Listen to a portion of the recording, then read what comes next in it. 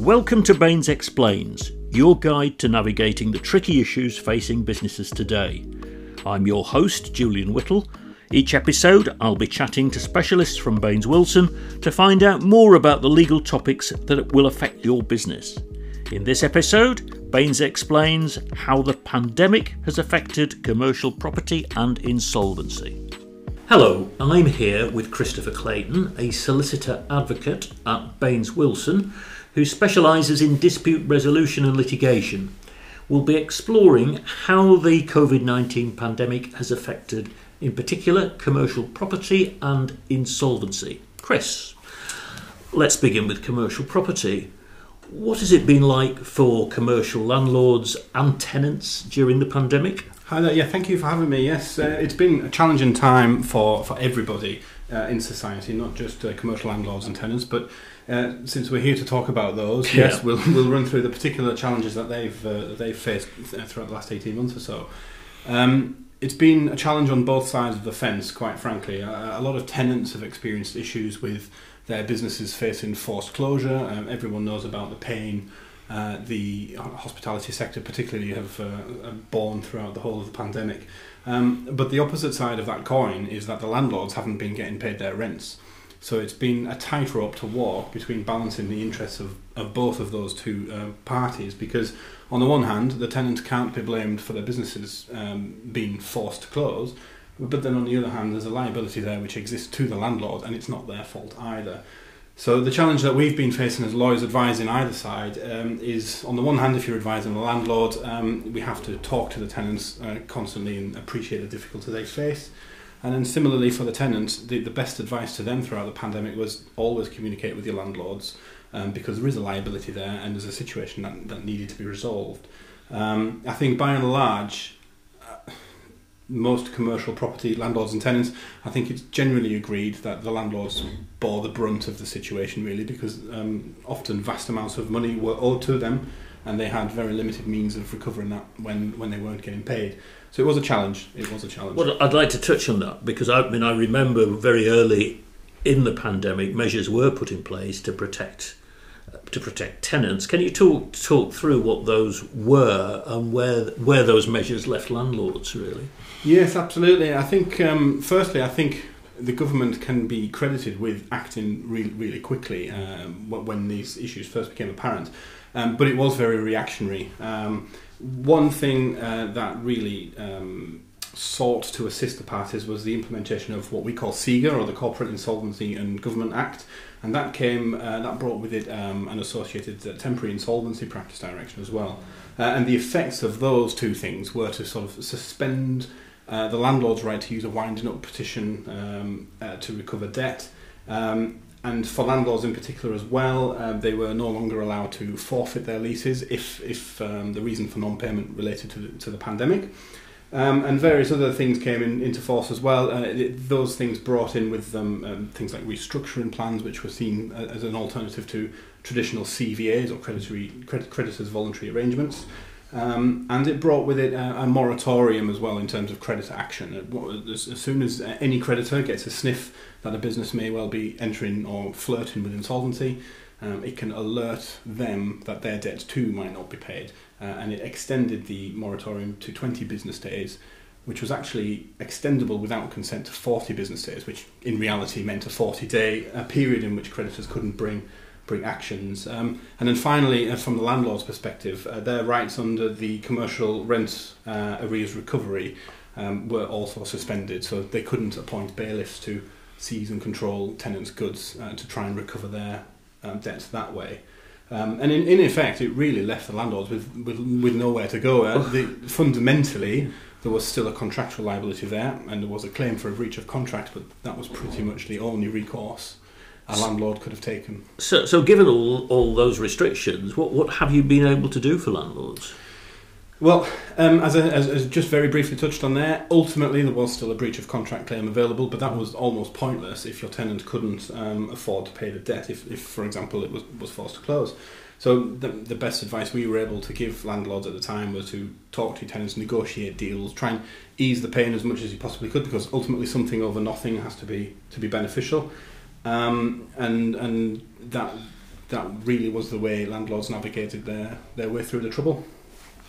And what's the situation now? Because I think the government is winding down these protections for tenants. So what legislation is the government enacting to replace them, and what effect will that have?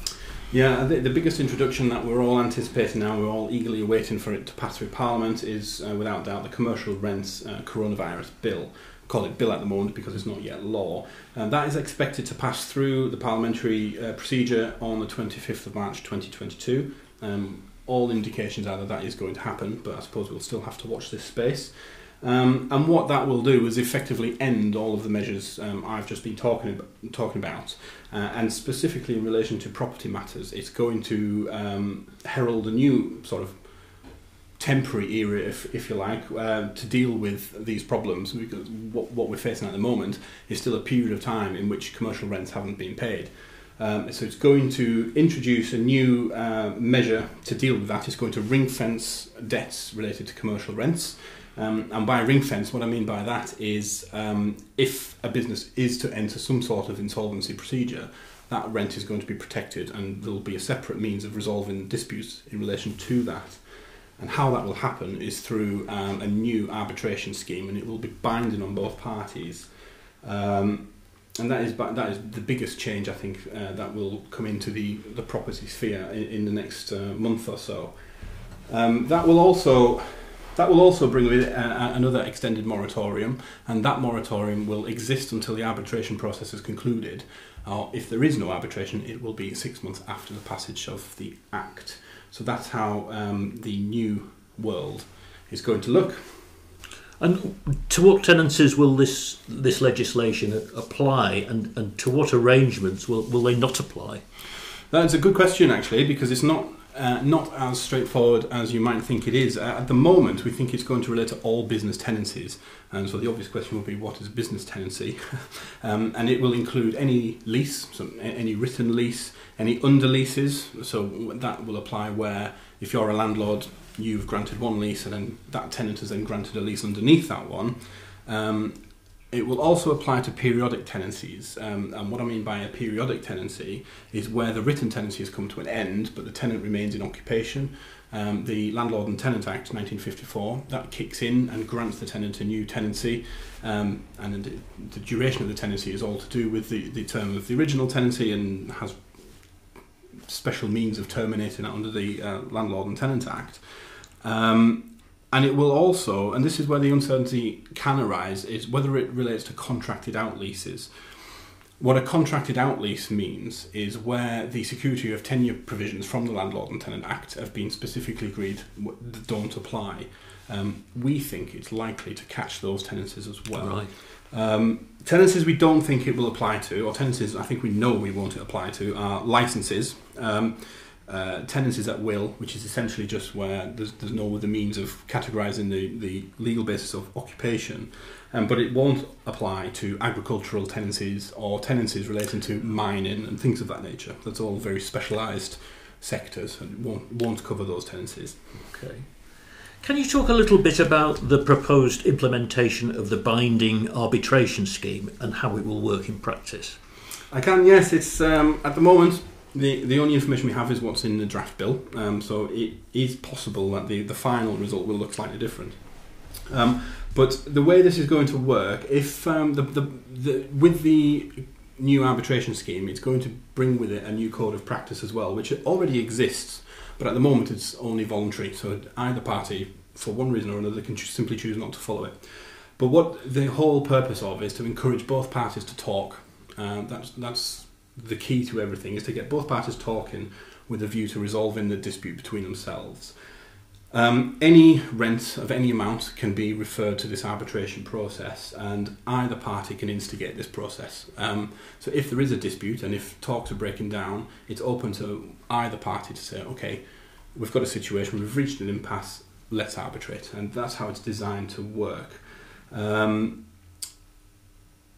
What the code of practice will require the parties to do is, if you are the party making the referral to arbitration, you will put forward a proposal to resolve the debt. What then happens is the other side get 14 days to respond, and they can put forward a counter proposal. And if there is no response to that initial letter, then the party making the initial referral suggestion can then apply for arbitration themselves, but they have to wait until 28 days after their first letter was sent. So that's how it's going to work. And then in terms of how the dispute will be resolved, the arbitrator is going to look at whether the solutions are viable, or whether the business is solvent, and according to those principles will make whatever award essentially it sees fit. That's how that will work. Be interesting to see how that goes. And will existing cases be affected? Existing cases can be affected, yes. It's going to be interesting to see what happens actually, because the effect of the arbitration and the introduction of this new scheme, it's going to stay any existing cases. So any cases which are underway but not resolved, they will be stayed and they'll be referred to the arbitration scheme. If there have been any judgments awarded but are still unsatisfied, so if either side still hasn't paid, then that will also be referred to arbitration, which is quite interesting. So the effect that will have is if the tenant has been ordered to pay outstanding rent, but it hasn't done, then it might still not have to. It can still refer to arbitration and it might still be granted relief. Mm-hmm. So again, if you're a landlord, you might see that as being slightly unfair, but that's the way it's going to work. Landlords won't be able to enforce existing judgments, as I've just mentioned. And the other thing that may happen here as well is when those cases come before the arbitration, the arbitrator can make whatever amendment to the judgment it sees fit. So if it thinks the tenant should be granted relief, it will grant relief, and then that judgment will be deemed amended accordingly without any additional steps. That's one to watch out for as well. Okay, now tricky one. This what issues can we expect to see following the implementation of the commercial rents coronavirus bill? I think what's likely to happen here is a lot of the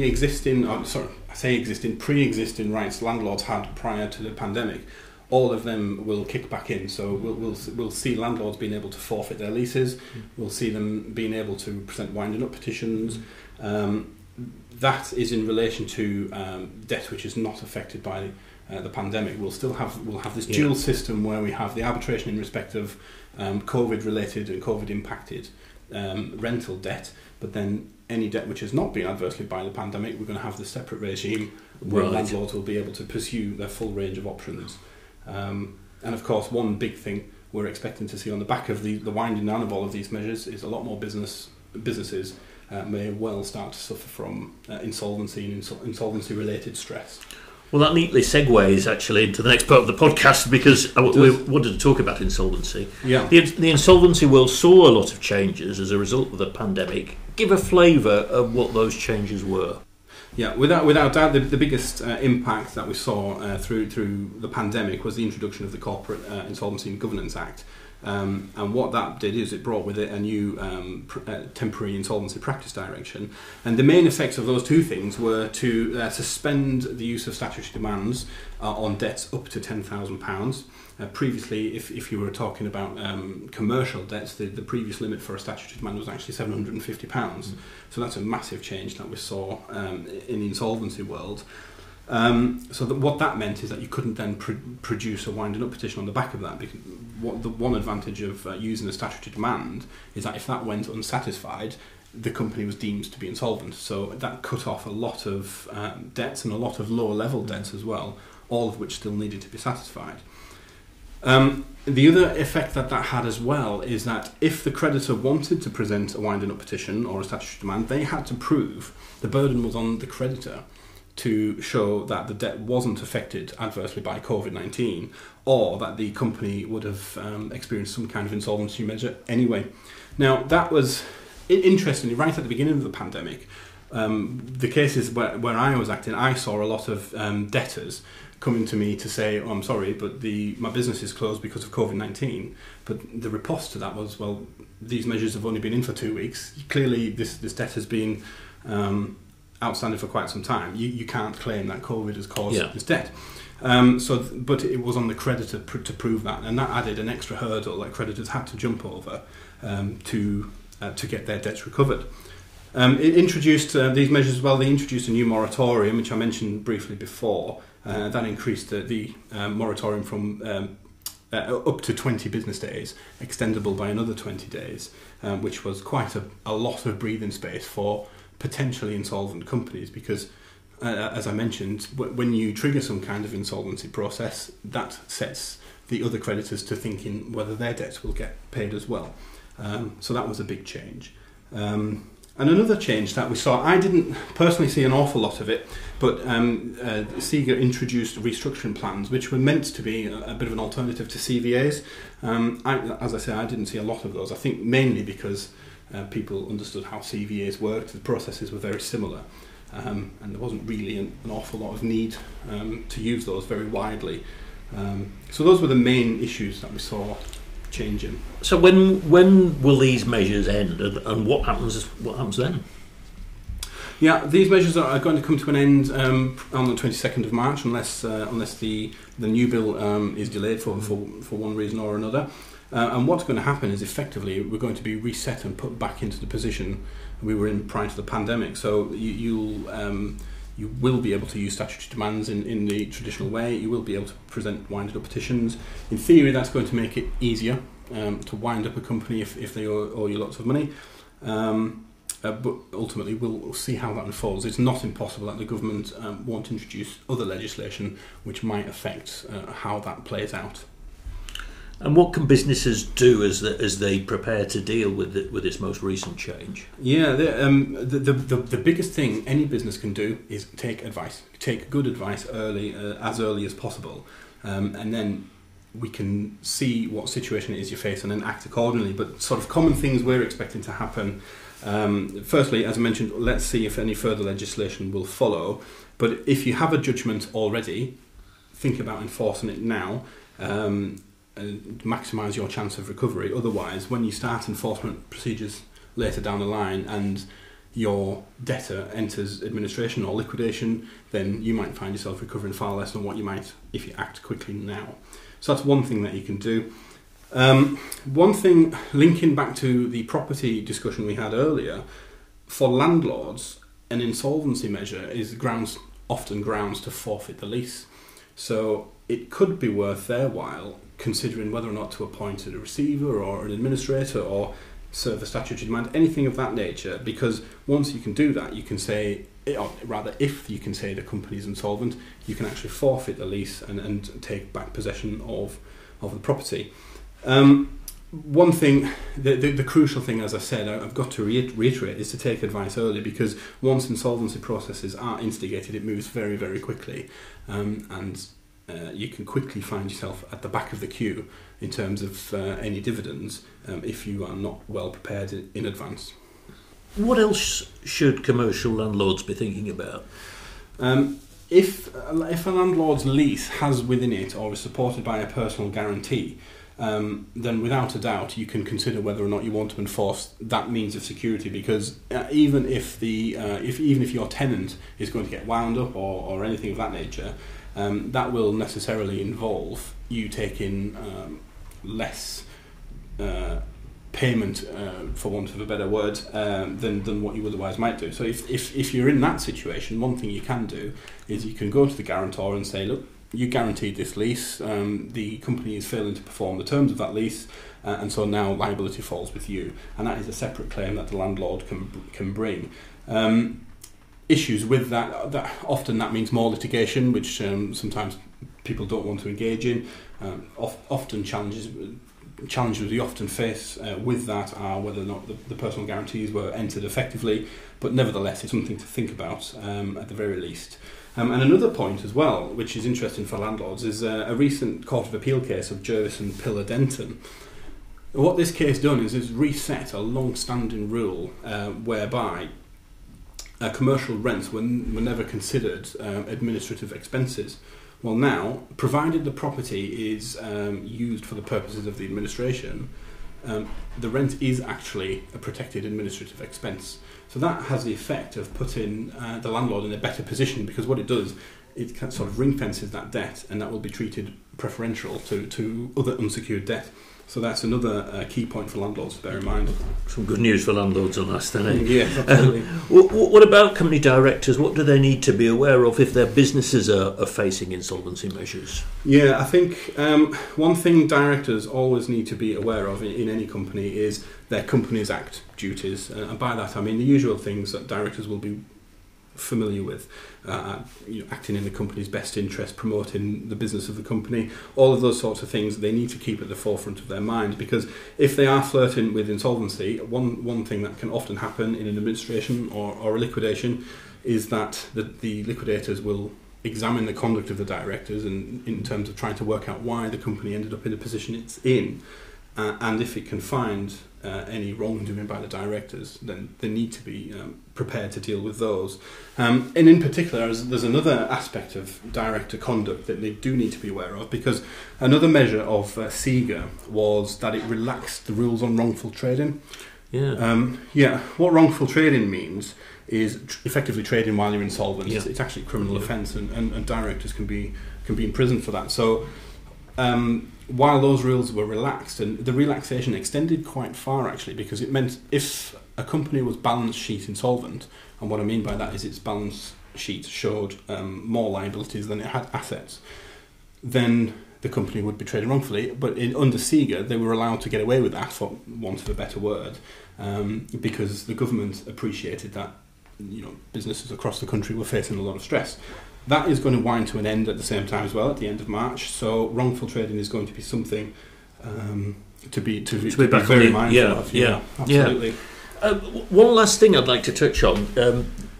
Fraud around the bounce back loans, which I've seen some eye-watering. I think 4.9 billion. This is just for bounce back loans. Yeah.